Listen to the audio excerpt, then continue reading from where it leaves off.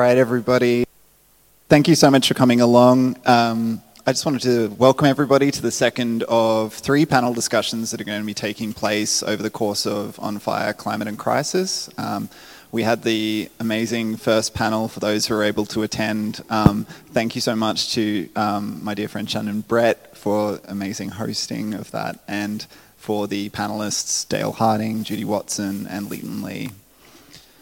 My name is Tim Riley-Walsh and I'm the curator of On Fire, Climate and Crisis. And I would like to begin by recognising the sovereignty of the traditional owners whose unceded lands we gather on this evening. And I offer my sincere respect to elders past and present, as well as emerging community leaders, and extend also this to all Aboriginal and Torres Strait Islander people who are present here today. I would also like to express my gratitude again to the first panel. That was really, truly fantastic. And as well, I would also like to pass my note of thanks to Liz Knoll, the IMA's director, for the opportunity afforded to me and to all of us involved in this project. It's really just been an absolute pleasure. So thank you for your trust and belief. And I'd also like to thank as well the Assistant Director, Talia Pierce, and to Llewellyn Millhouse for your undying commitment and drive and hard work. It's just been a total pleasure. And as well, thank you to Alex Holt and to Sarah Thompson as well for all of their amazing work, and to, of course, the broader IMA team. I will be referring back to my notes electronically today, so please excuse what I think probably looks a little bit like a sullen teenager at the dining room table, but I'm just going to try and keep orienting myself on that. So yeah, excuse that.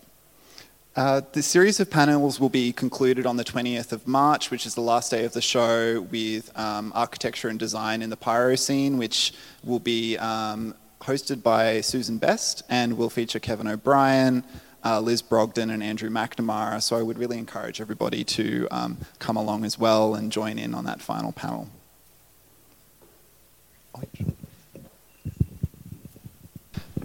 And, oh, this one's a little louder. I'll have to change my pitch. We will also, on that day, celebrate the launch of the publication, which has been brilliantly designed by Studio Bland and has some amazing contributors, including Shari Larson, Amelia Barracan, Kevin O'Brien, Rachel O'Reilly, myself, and an amazing foreword as well by Liz and Talia. At the end of today's panel, there is assigned time for questions. I am also happy to kind of open it up if anyone has any sort of bright sparks and ideas in the middle, and feel free to kind of, raise your hand. There is a roving mic though, and because we're recording the talk, I'll just ask everybody just to wait for the mic to come around before you start asking your question so we can record it. Thank you so much. Now it's my pleasure to introduce to you these 3 amazing panelists that are with us today. And these are 3 exhibiting artists in the show. We have Warraba Weatherall in the middle, we have Kinley Gray at the end, and we have Tintin Woollya next to me. Warraba is an installation and street artist from the Kamilaroi Nation of southwest Queensland. Warraba has a specific interest in archival repositories and structures, and the life of cultural objects and histories within these environments. He has exhibited locally and nationally, including Milani Gallery Car Park, Ambush Gallery at the ANU Canberra, Metro Arts Brisbane, and the Museum and Art Gallery of the Northern Territory in Darwin. Welcome, Warraba. Tintin Woollya works across video, installation, drawings, painting, sound, dance, text, performance, and public interventions. Her interdisciplinary works, that's a lot, particularly on aspects of borders, are often participatory. Woollya has shown both nationally and internationally, including at the Istanbul Biennial, Moscow Biennale, Sharjah Biennale, and recently in 2017 represented Indonesia at the 57th Venice Biennale. Thank you, Tintin, for joining us today. And finally, Kinley Gray, whose work deals with light, smoke, metaphysics, and feeling.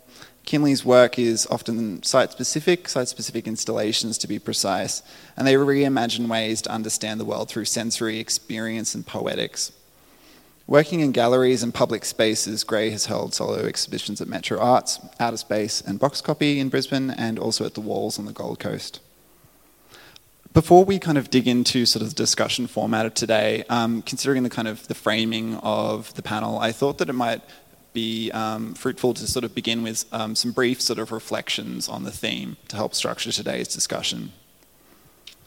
In his review semi-recently of Bruno Latour's Down-to-Earth Politics and the New Climate Regime, Rodrigo Munoz Gonzalez reflected on the Greek roots of the word crisis, or krisis, which means a decision or turning point.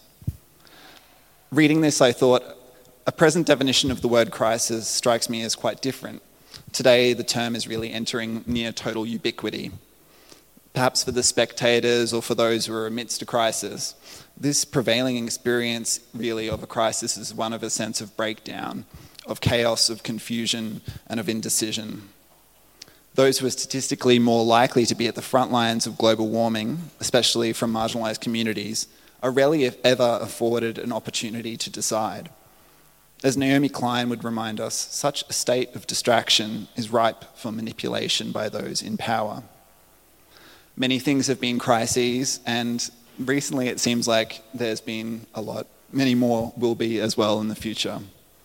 Our present then, despite the limited duration we associate with the term crisis, is defined by crises' increasing proliferation and indefinite lifespans, whether due to inaction, complacency, or even for political gain. The crisis that On Fire considers is an environmental one, and the recent events of Black Summer revealed the scale of global warming's impact on the planet's biosphere. As Janet Reutman inquires in Anti-Crisis, Reutman states, how did crisis, once a signifier for a critical, decisive moment, come to be construed as a protracted historical and experiential condition? The very idea of crisis as a condition suggests an ongoing state of affairs. But can one speak of a state of enduring crisis? Is this not an oxymoron? End quote. This project's subtitle separates climate and crisis not as an incendiary claim to say that the climate crisis the world finds itself in, the true and very tangible arrival of the effects of global warming, isn't critical, but rather that attention must be given to the language and the machinations that undergird the use of these terms, especially when they are open for manipulation. Art, amongst other channels, I believe, and I hope we can dig into this today, is one way for us to critique and to challenge these dynamics. So yes, we find ourselves in a crisis, most certainly, but one that's perpetuated by the dominant. The challenge now appears to be getting to a place where this crisis does represent a turning point, where a decision that salvages the earth is finally made, and it frustrates me that such a hope sounds perhaps naive or unrealistic. Fire is certainly used in this exhibition in a broad way, as a broad lens, and the element is having a really an important cultural life on this continent, and it has for an incredibly long time, and so it was important to foreground that in the structure of this show. The phrase on fire is symbolic of the seriousness of the situation, so allusions to emergency are spot on. But I'll try to avoid saying the phrase unprecedented times so that I don't trigger anybody unnecessarily. But certainly in the shadow of Black Summer, fire and its increasing prevalence as a significant symptom of the broader climate crisis is a central key theme. Stephen Pine, of course, theorizes this quite broadly in relation to this term, the pyrocene. So within this and central to the show is an important recognition that fire is not at fault here. Fire is a natural thing, but it is the conditions in which it flourishes, increasingly precariously because of global warming, and how it is misunderstood by settler psychology that enables what Victor Stephenson describes as bad fire. So On Fire represents, importantly, a time for reflecting on the past and the legacies in the present, the various behaviours and systems that perpetuate destructions of many kinds that inform global warming. So thus, I think you can feel, especially in the first space and throughout, a certain quality of foreboding. But I hope that it isn't too pessimistic, but I'm open to feedback. So today in our panel, we'll really be asking a series of questions. In an era defined by human impact on the environment and overlapping, perpetual, proliferating crises, what is art's poetic and critical capacity to influence change? to participate in decision-making, to guide society towards its betterment, whatever that might be? How do artists see their work in this new era? And is their belief in art being challenged or affirmed? As I hope this show suggests, the solutions to this environmental crisis really are, begin by recognizing it as an intersectional issue. So to start our discussion, I am just going to read very briefly from a text by Elaine Scarry, who in 1985 discussed what she saw as the value of art. And I quote, "Art, bringing a physical object into the world where there previously was not one, illustrates on a small scale what's possible on a larger scale. You imagine and you paint. You take something from inside your mind and put it out in the real world. From my head to my hand, from my head to your hand, which means that what was once inside your mind is now shareable. Imagining a city, you make a house. Imagining a political utopia, you help build a country. Imagining the elimination of suffering in the world, you nurse a sick friend. The creation of an artifact, a sentence, a cup, a piece of lace, is a fragment of world alteration. And if you can make these smaller changes, if you can alter the world in fragments, just think what you can do together, what might be possible in community, a total reinvention of the world."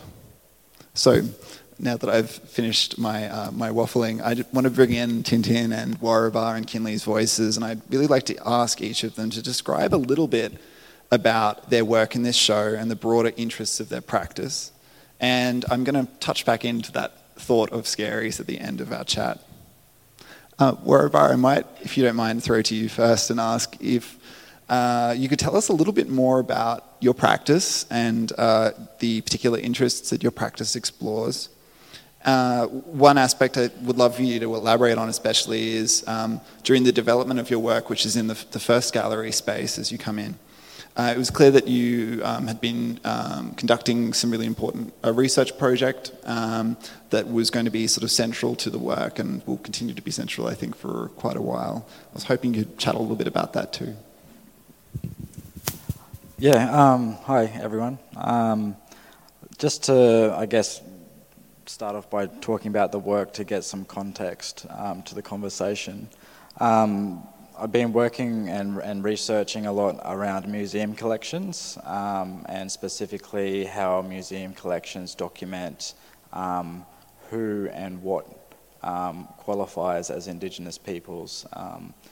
And by collecting our materials, that documentation then becomes a standard, and then down the track, the standard is something that which is largely incorrect and through a white Western gaze, which is then embodied and adopted through different cultures and peoples, because so much has been fractured in knowledges by the bare fact that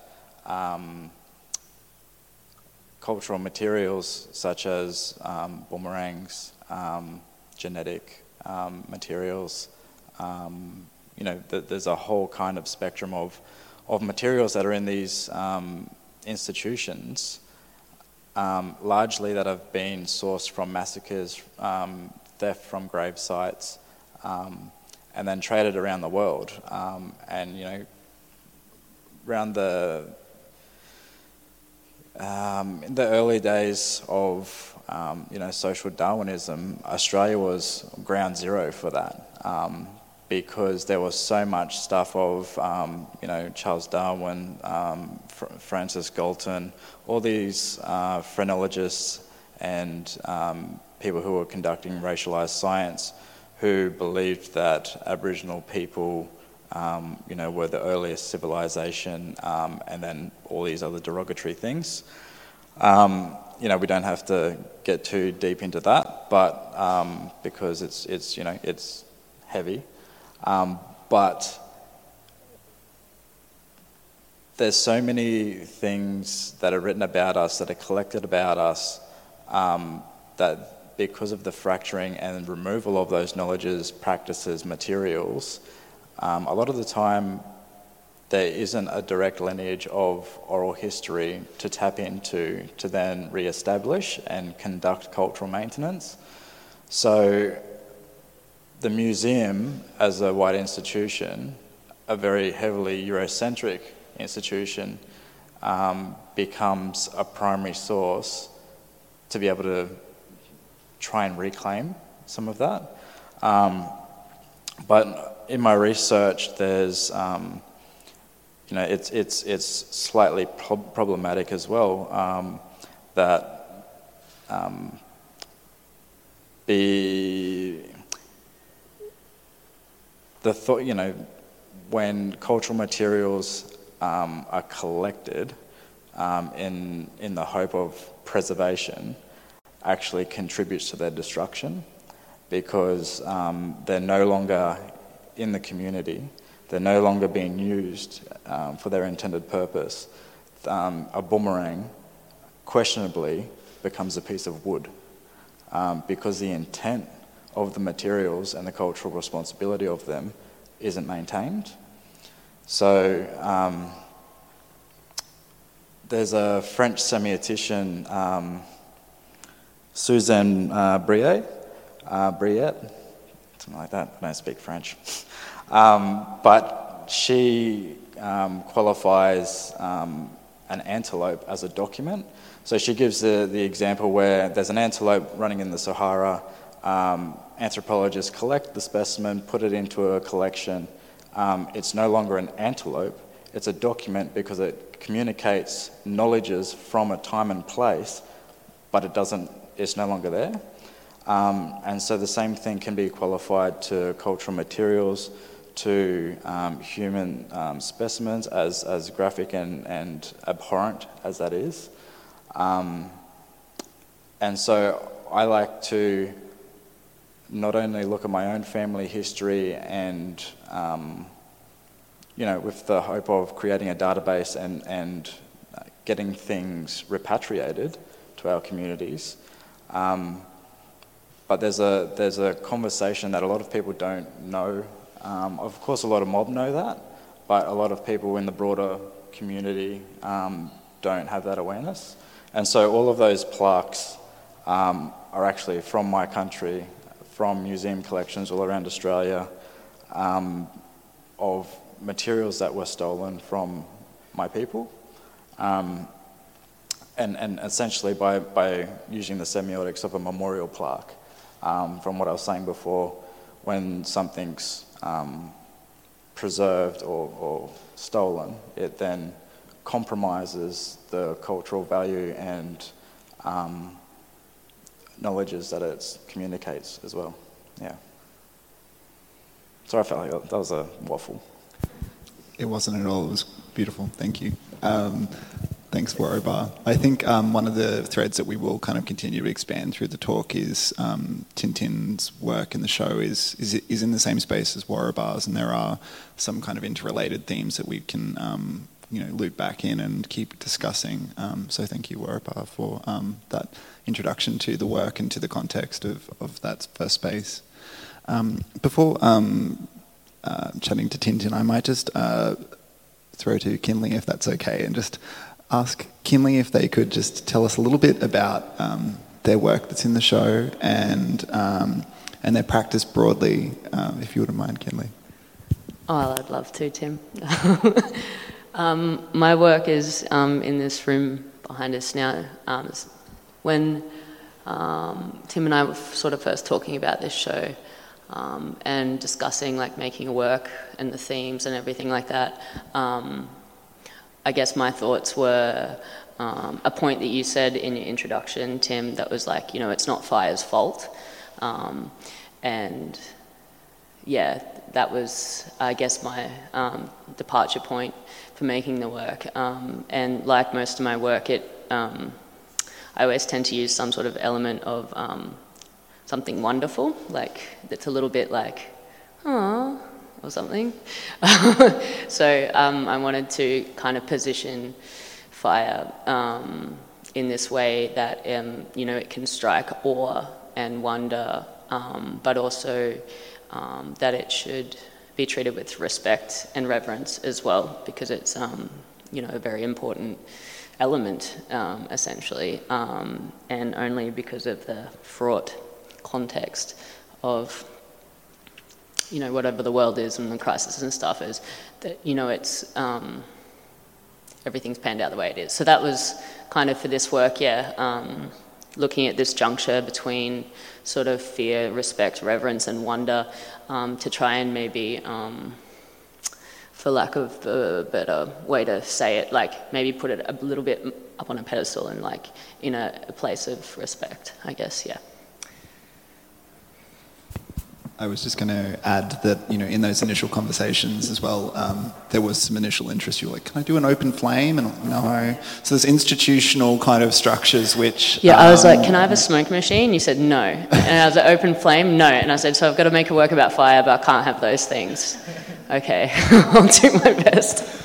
And I think the result is fascinating kind of for those reasons. There's this kind of, this response that you get that's you're like, oh God, something's on fire in there. Well, the irony is I'm using water. Exactly, so. Yeah. Before jumping to Tintin, Kinley, I just wondered as well, just for the audience's benefit, for those who maybe aren't familiar with your practice, seeing this work, you know, if you were to connect it back to your kind of interests more broadly, you know, what you sort of look at in your work and investigate. Yeah. Yeah, I guess. Sorry, it's very loud. I think broadly, I'm interested in natural phenomena, mainly things that happen in weather systems or like physics, or, you know, basically I'm interested in the behavior of the things in our world that we can experience, because I think that I have this cheesy idea that all the, like, you know, secrets of the universe are just all around us all the time. All you have to do is look for them. So, yeah, I guess that's pretty much my work in a nutshell, is trying to, I don't know, I just feel like I can see things. And, you know, like the behavior of the steam in this room, for instance, it's water vapor, and it behaves like smoke. You know, and it's tiny, but it can be big, and it's just, I just feel like I can see the same thing in everything, and it, I know that probably doesn't make much sense, but does that answer your question? It does, and that does make sense to me, and I think that sort of focus on the sort of those small moments that you're able to draw the audience's eye to kind of their wonder on such a small scale by sort of playing with light and shadow, and I think is you know, one of your many skills. So thank you for sharing those points with us. Tintin, if you wouldn't mind, could I sort of turn to you and ask a similar question as well, I guess, is a little bit about your work, Some Memory Prevails, which is in the first space alongside Warrabar's work. And tell us a little bit more about your practice and how you sort of saw the work's sort of relationship to the show's theme.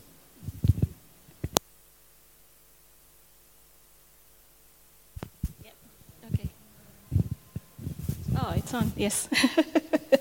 Hi, everyone. Sorry that I have my phone on my lap as well. I'm just accompanying Tim, being a teenager. So, well, I'm going to try to go from the border, which has been the focus of my practice and research for the past 2 decades, to the Papilio ulysses specimen in that assemblage in the room, in the other room, which actually relates to death and the future for me. Well, I started working with insects, specifically mosquitoes, the same year I started my PhD on borders, and that was 2007. My method was decisively to work with what I call iconic objects from the border, to sort of incite complex emotions and thoughts in my participants, to recreate a sort of border space-like circumstances. Now, mosquitoes, one of the biggest human killer, if not the biggest, is iconic. They incite our emotions and thoughts. And they are associated with the borders as well.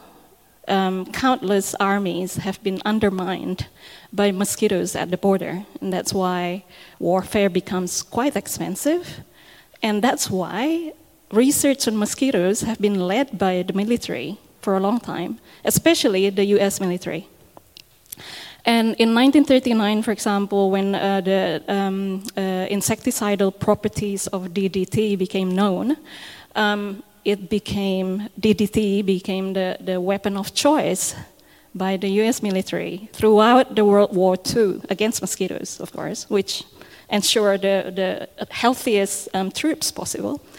And after the war, they adapted this weapon of choice into parts of their developmental aid worldwide, basically, malaria eradication program, until at one point the side effects of DDT became known as well, which prompted Rachel Carson to write her book, her very legendary book, Silent Spring, which was very influential to the worldwide environmental movement as we know it now, which is the background of this exhibition. Well, mosquitoes fascinates me as well because of their metamorphosis. I think a lot about metamorphosis and compare it with death, and think about how they try to sense how they're different. Well, in the case of my grandfather, for example, who was forcefully disappeared during the Indonesian mass killings, 1965-66, by the Suharto militaristic government, we, the family, feel quite unsure about whether he had died because his body has never been found.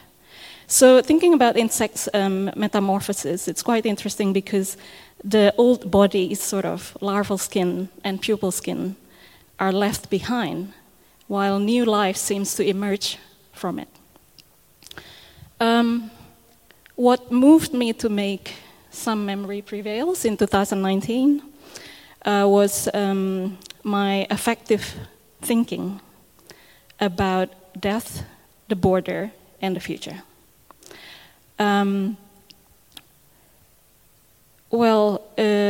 Butterfly is also iconic, right? I mean, they incite emotions and thoughts in us as well. And they're larger as well. So, mosquitoes are actually not less stunningly colorful than butterflies. But to see the colors, you have to see them through the microscope, which is not as straightforward as a butterfly, basically. So, and also butterflies' metamorphosis is more familiar to many. So, like caterpillar wraps itself in a chrysalis, and then eventually this completely different creature comes out, which is the butterfly. What's really amazing is what happens inside this chrysalis. Well, you see, caterpillars are, it's a destruction machine, basically. Some caterpillars actually eat it's so much that they gain 10,000 times their weight, their original weight, in 3 weeks, in under 3 weeks, actually. At which point, it will form a chrysalis around itself and starts digesting itself practically. And what happens inside this chrysalis is that a small, really microscopic parts of the caterpillar started being active. And it starts being active, and it's detected by the body of the caterpillar as a foreign object. And it incites immune responses in the body of the caterpillar, which in turn surrender and transforming itself into a liquid, basically, that is protein-rich and serve as an energy soup for the next processes to happen. Now, these small microscopic parts and it's precellular. It's called imaginal disk. And the imaginal disk at this point starts to replicate into imaginal cells. And the imaginal cells eventually starts to network. They were basically not, connected, but they start to network to form body parts that will form eventually the new butterfly.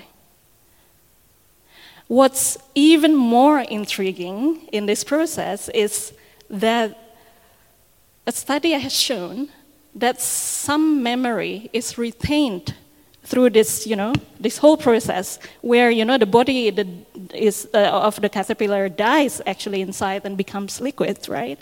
And so, some memory prevails across the border through death and into the future. Thank you, Tintin. That was putting us all to shame. I have to level up. That was beautiful, thank you. I think you touched on some aspects which I'm hoping we can maybe elaborate on a little bit as a group now, which you mentioned sort of affect and feeling kind of in passing at moments there. And one of the things that struck me recently in an artist talk between Judy Watson and Carol McGregor, I think Carol was here today or was earlier, for their show that just opened at Artspace, was Judy mentioned if you make people feel, that is when they think. And that's something which has kind of stuck with me last week.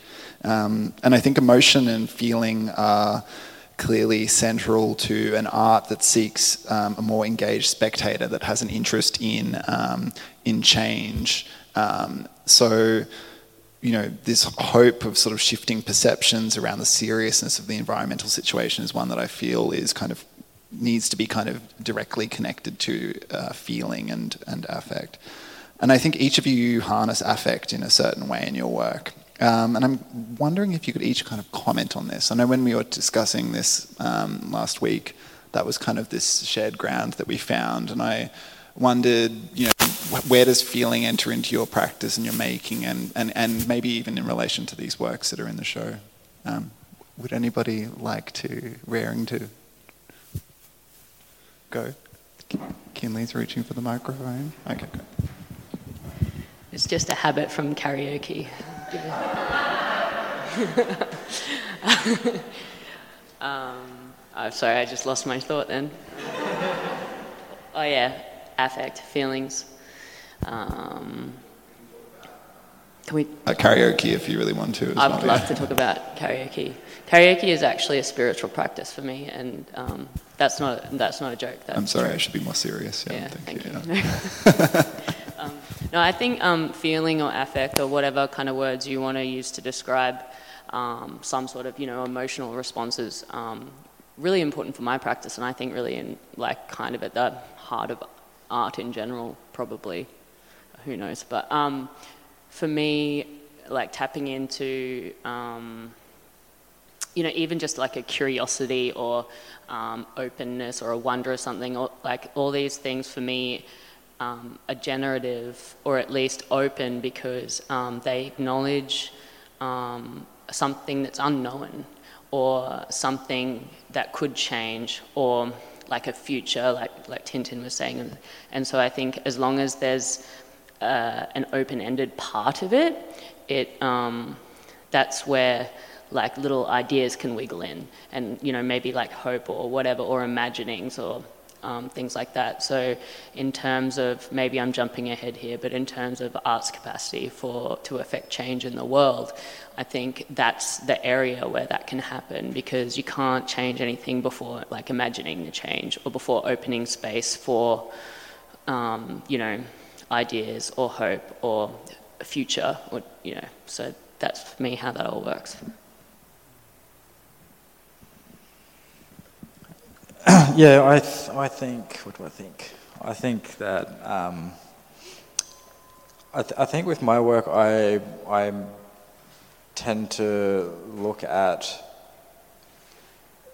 scientific disciplines that deny feeling, that deny that, and anything that can't be quantified or, you know, sort of labeled down or something, you know, they're the things that are discredited. But within a cultural lens as well, like that art making is also ritual, it's responsibility. And so they're the things that are still prevalent today, but it's kind of trying to put the conversation out there that this is what we subscribe to because it's force-fed to us, but is that the only thing? And I think that in those conversations, when we start to recognize that so much of this knowledge that we support because you know, it's just what's taught to us, it's what's available, then we start to look at alternatives. And I really like that thing that you said, that Judy said, of, you know, when, what was it again? When...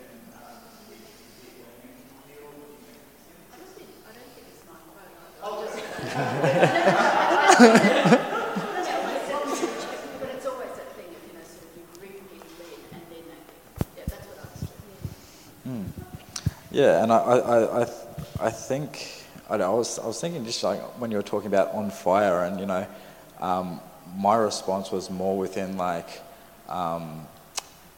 the friction of like political friction. That friction leads to fire. But then when you were saying that passage that Judy said, then it made me think of like firing neurons and, you know, new options kind of thing. And I think that that's it's a really interesting space that I think the contemporary influence of the art market as well doesn't really allow that. I can remember seeing work from like Madonna Staunton and looking at how beautiful it was. I couldn't describe, or Gordon Bennett, and I couldn't describe how emotionally moving it was. Or, you know, like seeing other works like Mona Hatoum and seeing how monumental and gobsmacking they are when you actually start to look at the narrative that's behind it as well. And I feel like those are the works that are so powerful because you're so moved, it feels like a kick in the guts that you start to take notice. I guess that's my 2 cents on affect.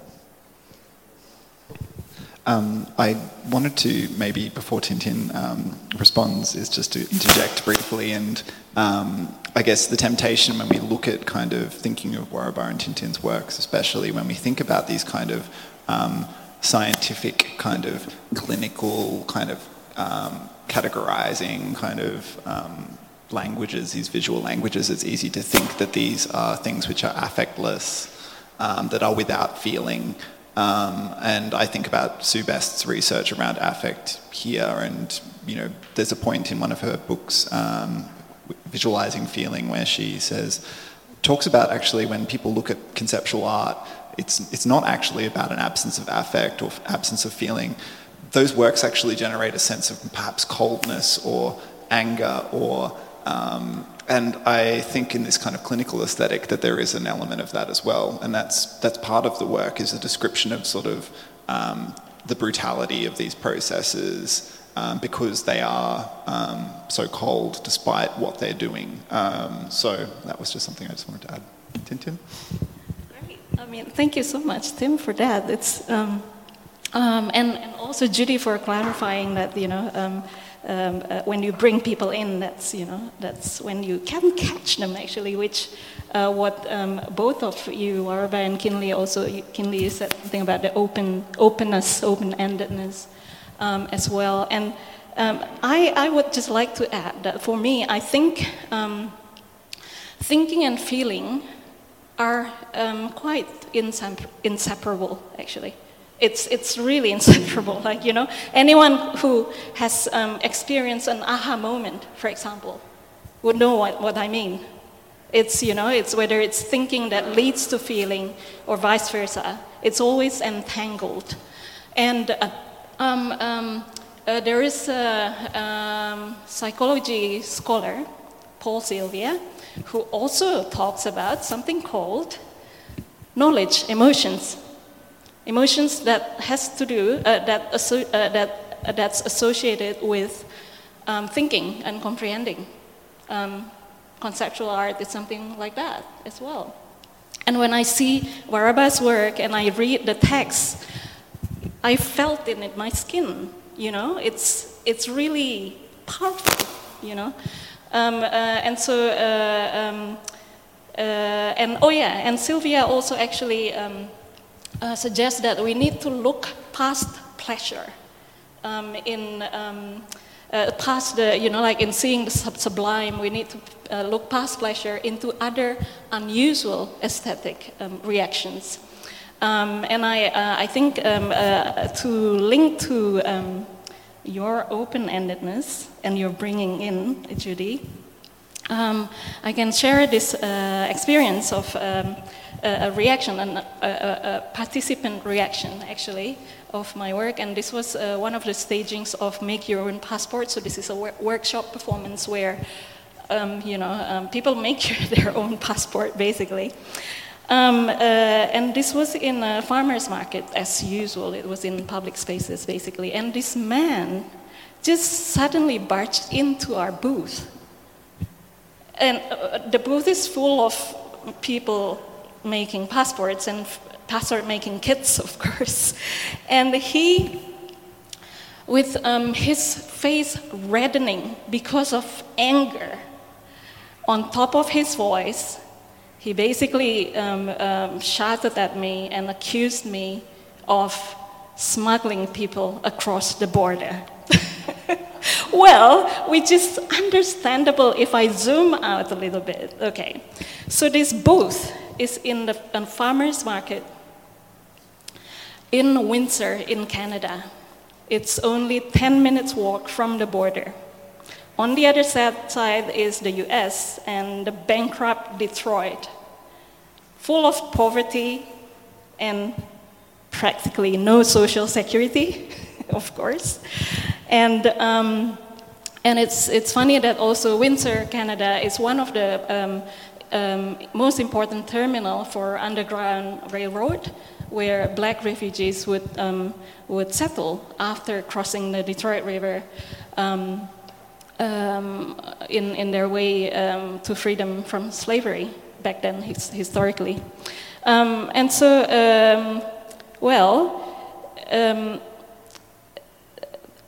To talk about open-endedness, right? I think my point here is that as an iconic object, and any iconic object, actually the passport is just one of them,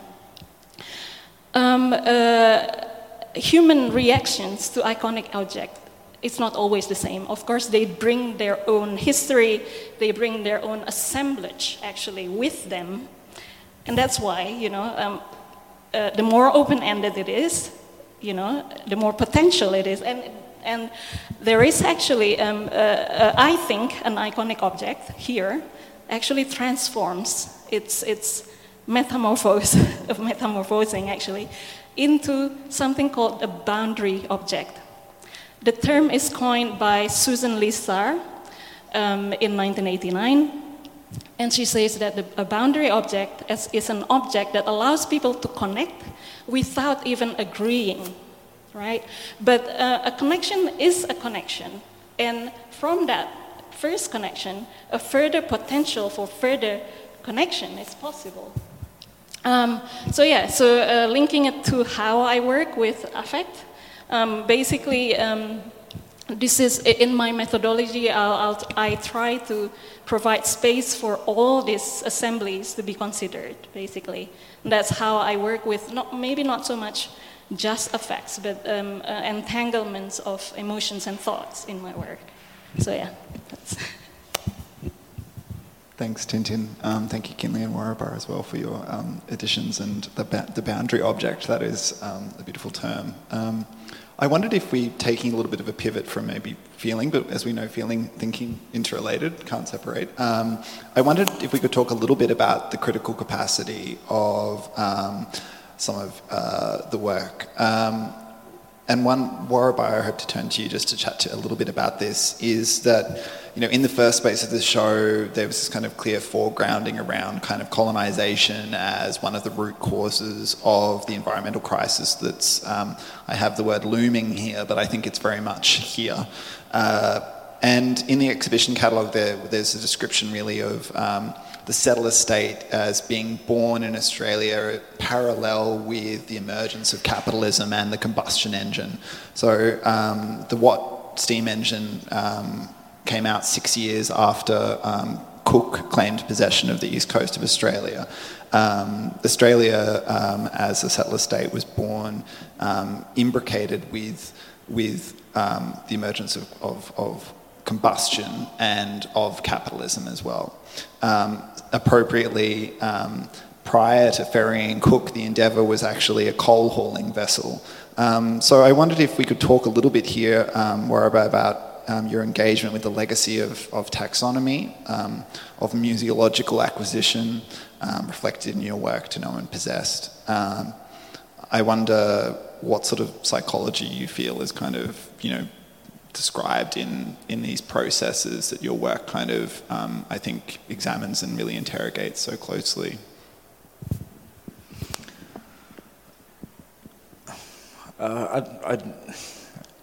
Where to start? Like it's such a big parcel of stuff, and can you give me another what do you want me to talk to directly? Just because I feel like there's a lot. I don't know where to start. Yeah, with sure. That. Yeah. I guess for me, the kind of one of the major points of the work's power in that context of that space is describing this behaviour toward approaching other cultures and approaching this country and the behaviour towards it, and specifically this sort of desire to kind of to know and possess, as your work says. Yeah. I mean, I don't know how beneficial it is to look at history and points of contact. I think the conversation needs to be placed now of colonization is still happening, and we all, whether want to acknowledge it or not, play a role in that.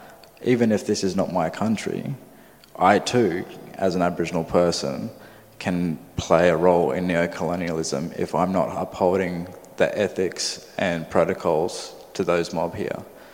And so for people from elsewhere as well who don't have knowledge about that,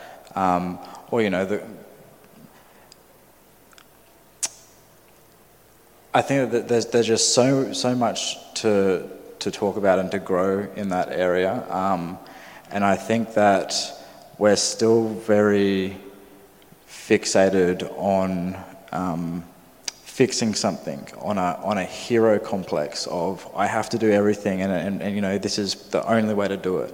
And I think that kind of stems from the breakdown of community, and that it's not delegated to everyone to play a role and to actually build community, re-establish those kind of responsibilities, and actually see the process and the need for whatever we're working towards.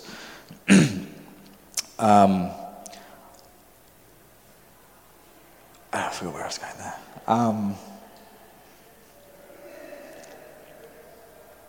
Can you give me another one? Just kind of steer me a bit. I don't know what to say next. We can give you a little bit of a moment to percolate if you like, and I can shift gears to Tintin, and if you sure, let's do that. If the spark returns, let me know. Okay. Because I think that there is an interesting kind of connection again that it's emerged between those two works, is that obviously the index card as being this kind of this icon of kind of the glorification of sort of data and it standing in an absence for the object. And you spoke earlier beautifully, Warrabar, about these objects and their purpose and their belonging in community and through use and when they're not there.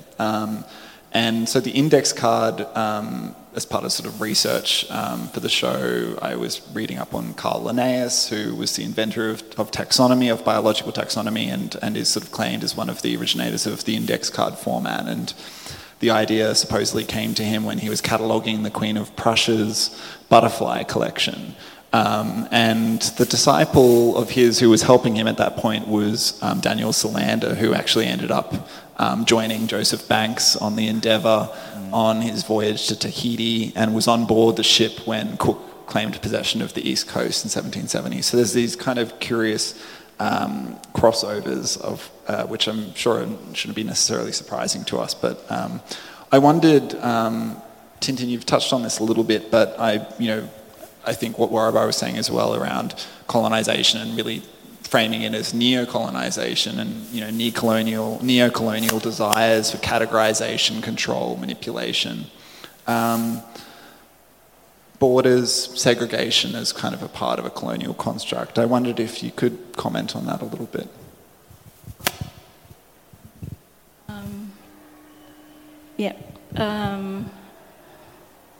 Yeah, okay. Thank you, Warrabar, for that sort of positioning, basically, of the issue. I think, well, you ask about categorizing and bordering, and I think,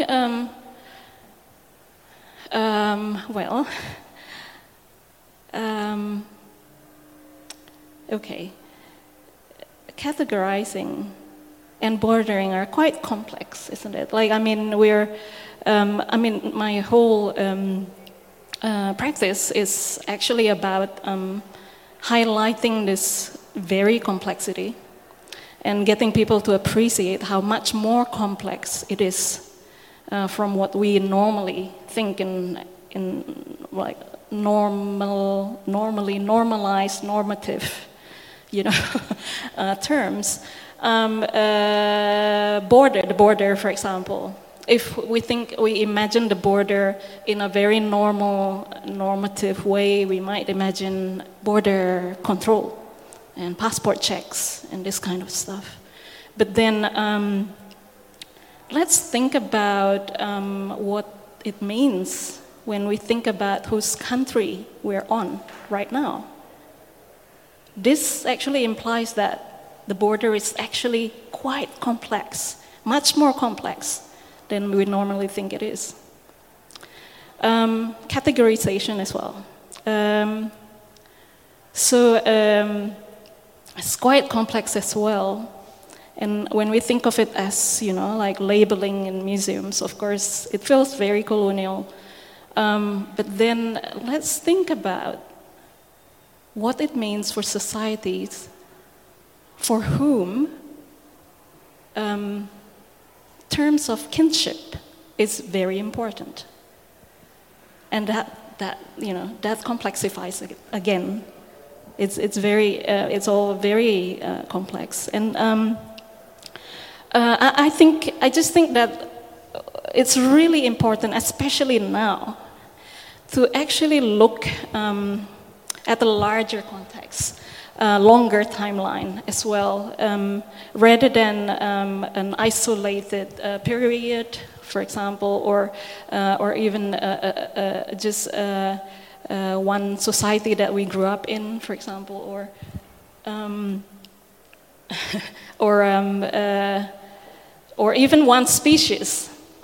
Like, human beings, for example, have been changing the environment since 300,000 years ago, and that's when Homo sapiens emerge. And of course we can say, well, okay, but now we're in a crisis, and there is an accelerated crisis now, it's accelerated. But I think if we really want to understand this phase of acceleration, then we need to pull back and really place this in a context of a larger, larger context, basically, Earth-wise, space-wise, time-wise. Yeah. I guess just to pivot to Kinley before we kind of open up for maybe some questions from the audience, just conscious of the time because we all want to sort of celebrate. Kinley, I think Tintin was touching on at the end around kind of this of consciousness towards the earth, and one aspect that I think that in your work that is particularly effective and you've talked about is this sense of of reverence and this mixture of awe and fear, and I wondered if you could talk just a little bit about the title of the work and sort of its significance for you. Well, I called the word, forgive my pronunciation here, because it's a Latin word and I don't speak Latin, verior, which the meaning is, it means both to be in awe of, to be respectful, and to be afraid. And so it's close to the English word reverence, but I think it has I think reverence had some connotations I kind of wanted to avoid with this work. In my research, I've been researching wonder, and apparently the word wonder used to mean much the same thing, and it actually had an element of horror and terribleness to it, to the meaning of the word wonder. In modern days, it's very, candy and sunshine. And there's a lot of words in a lot of different languages that look at this sort of very specific cross-section of fear and awe. So that's the I forgot the question.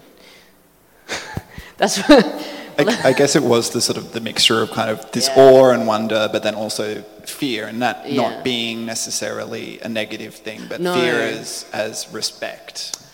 Yeah, fear as respect, but also fear just as fear as well. I think it's okay to be afraid if we're talking about, on a cosmic scale or on an environmental scale, or even, in a capitalism scale or surveillance or the police state, or, I think being fearful is kind of being truthful these days in a lot of ways. But it doesn't necessarily have to just be this plainly negative thing. I think fear is such a deep and rich and powerful emotion. It's like death. It's not bad. It's not the end. It's not it doesn't have to have these judgmental connotations about it.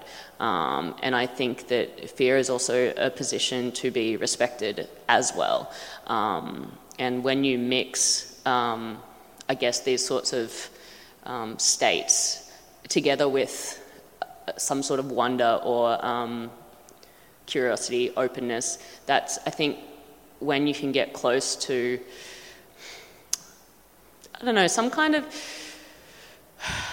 words escape me, but some kind of it has something to do with your spiritual soul and the world, and when I say the world, I mean everything, you know what I mean? So I don't know, for me it gets close to this state of being of again, I don't want to say enlightenment, but maybe I think, Waraba, do you want to just start talking?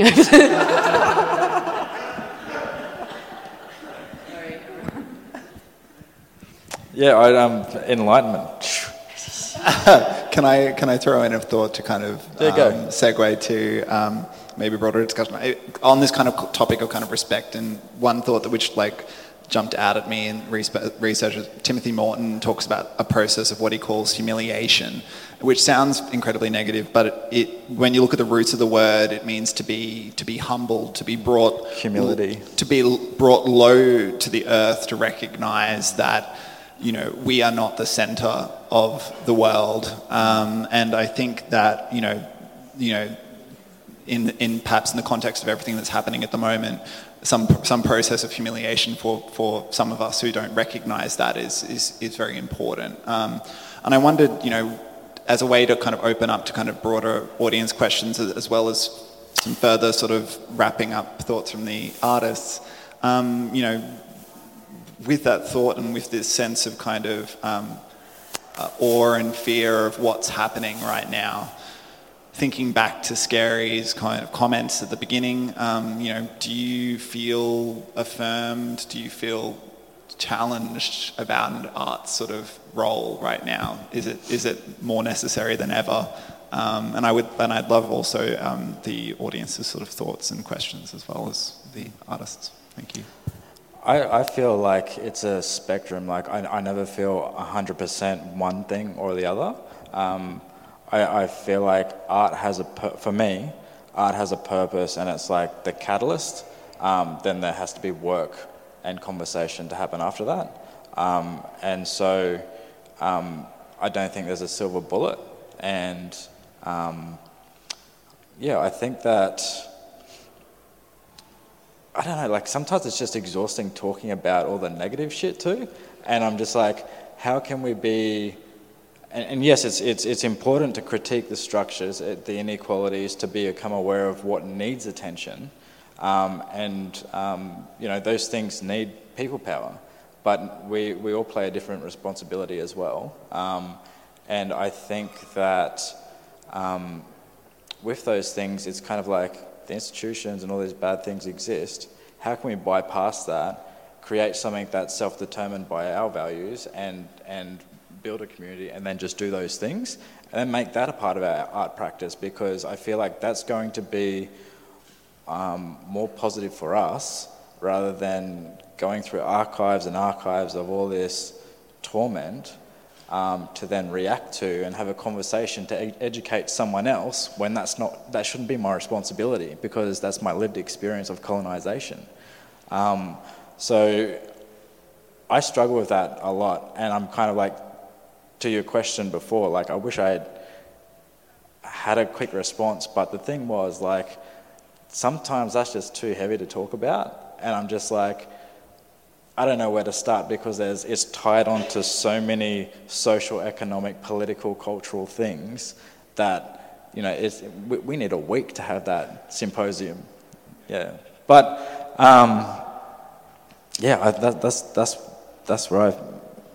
that's where I'm at. I'm hopeful that art does more, but I think that it's only a piece of the puzzle. Yep. And I feel like in a cultural lens, it's always only just been a piece of the puzzle. That it supports a whole process. Yeah. I wonder as well, you guys are artists, and yes, you make work, and thinking of the audience here, we are audience members as well, we're viewers, and Shari Larson's essay in the catalogue as well, which is coming out in March, as I mentioned, talks really beautifully about spectators and viewers and a more active and challenged and engaged audience and art's capacity to do that. But I'm just wondering, does anyone have any sort of thoughts that they want to make? We've got maybe time for one question, considering the time period, but I'm sorry to be so tight on everybody. But does anybody have any questions for the panel? One very good question.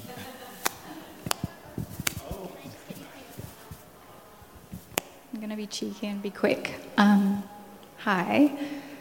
So I wrote it out to be quick. So for you personally, each of you, and in your art practice, what does the word resilience mean to you? How do you feel about that word? And what other word might you use instead?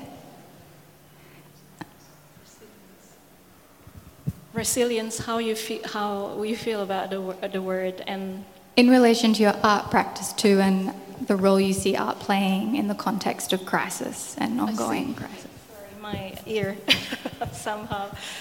The mic is on me.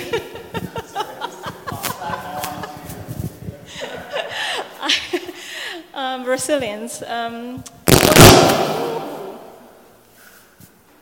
Sorry. Is it? I prefer to use one on the ground. That would make my life a lot easier. I see. Thank you. That's great. Okay. Well, resilience. I am. Maybe I'll connect it back to what Kinley said about fear, actually, and also with something about that study that I mentioned earlier as well, about that some memory actually prevails throughout the metamorphosis, and linking that to trauma and the future, our future. Okay, I'll try. That study, right, that has shown that some memory actually prevails through death across the border and into the future. That specific study, the specific experiment that they did was actually to generate trauma in the caterpillar.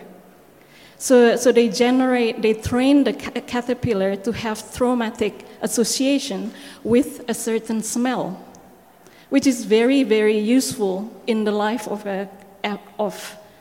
maybe a caterpillar. I don't know. Well, anyway, I'll get to that. So basically, so they train the caterpillar, and they become, they show some responses to this smell. And then they let the caterpillar go through the metamorphosis and then test the butterfly again. Well, in the experiment, it's not the butterfly actually, but in the press about that experiment, people talk about butterfly because it's iconic, right? So anyway, so the moth that comes out were tested again, and the trauma actually prevails. Some other studies actually have shown that this trauma is inherited, can be inherited epigenetically. And in mosquitoes, this inherited trauma that are inherited epigenetically is beneficial for the mosquito's adaptability and survivability. Now, what intrigued me is that when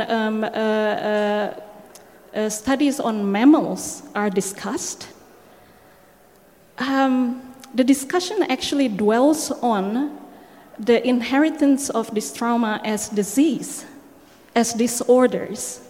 So more focusing on the mortality rather than survivability. And I don't know why that is. So that's just a food for thought, I guess. Thinking about resilience and how we deal with trauma and to go into the future as well, I guess, and especially the trauma that's actually happening right now, as well. Yeah. Oh, okay. I think that's a fantastic point to finish on, and I'm sorry to be the bearer of kind of time, but comes for all of us. But the trauma that we are, conducting, that's a bleak note. So let's go out there and try to do our best to limit the trauma that we do to this world. Is that a good wrap up? Thank you, everybody. Thank you to the artists who joined us today.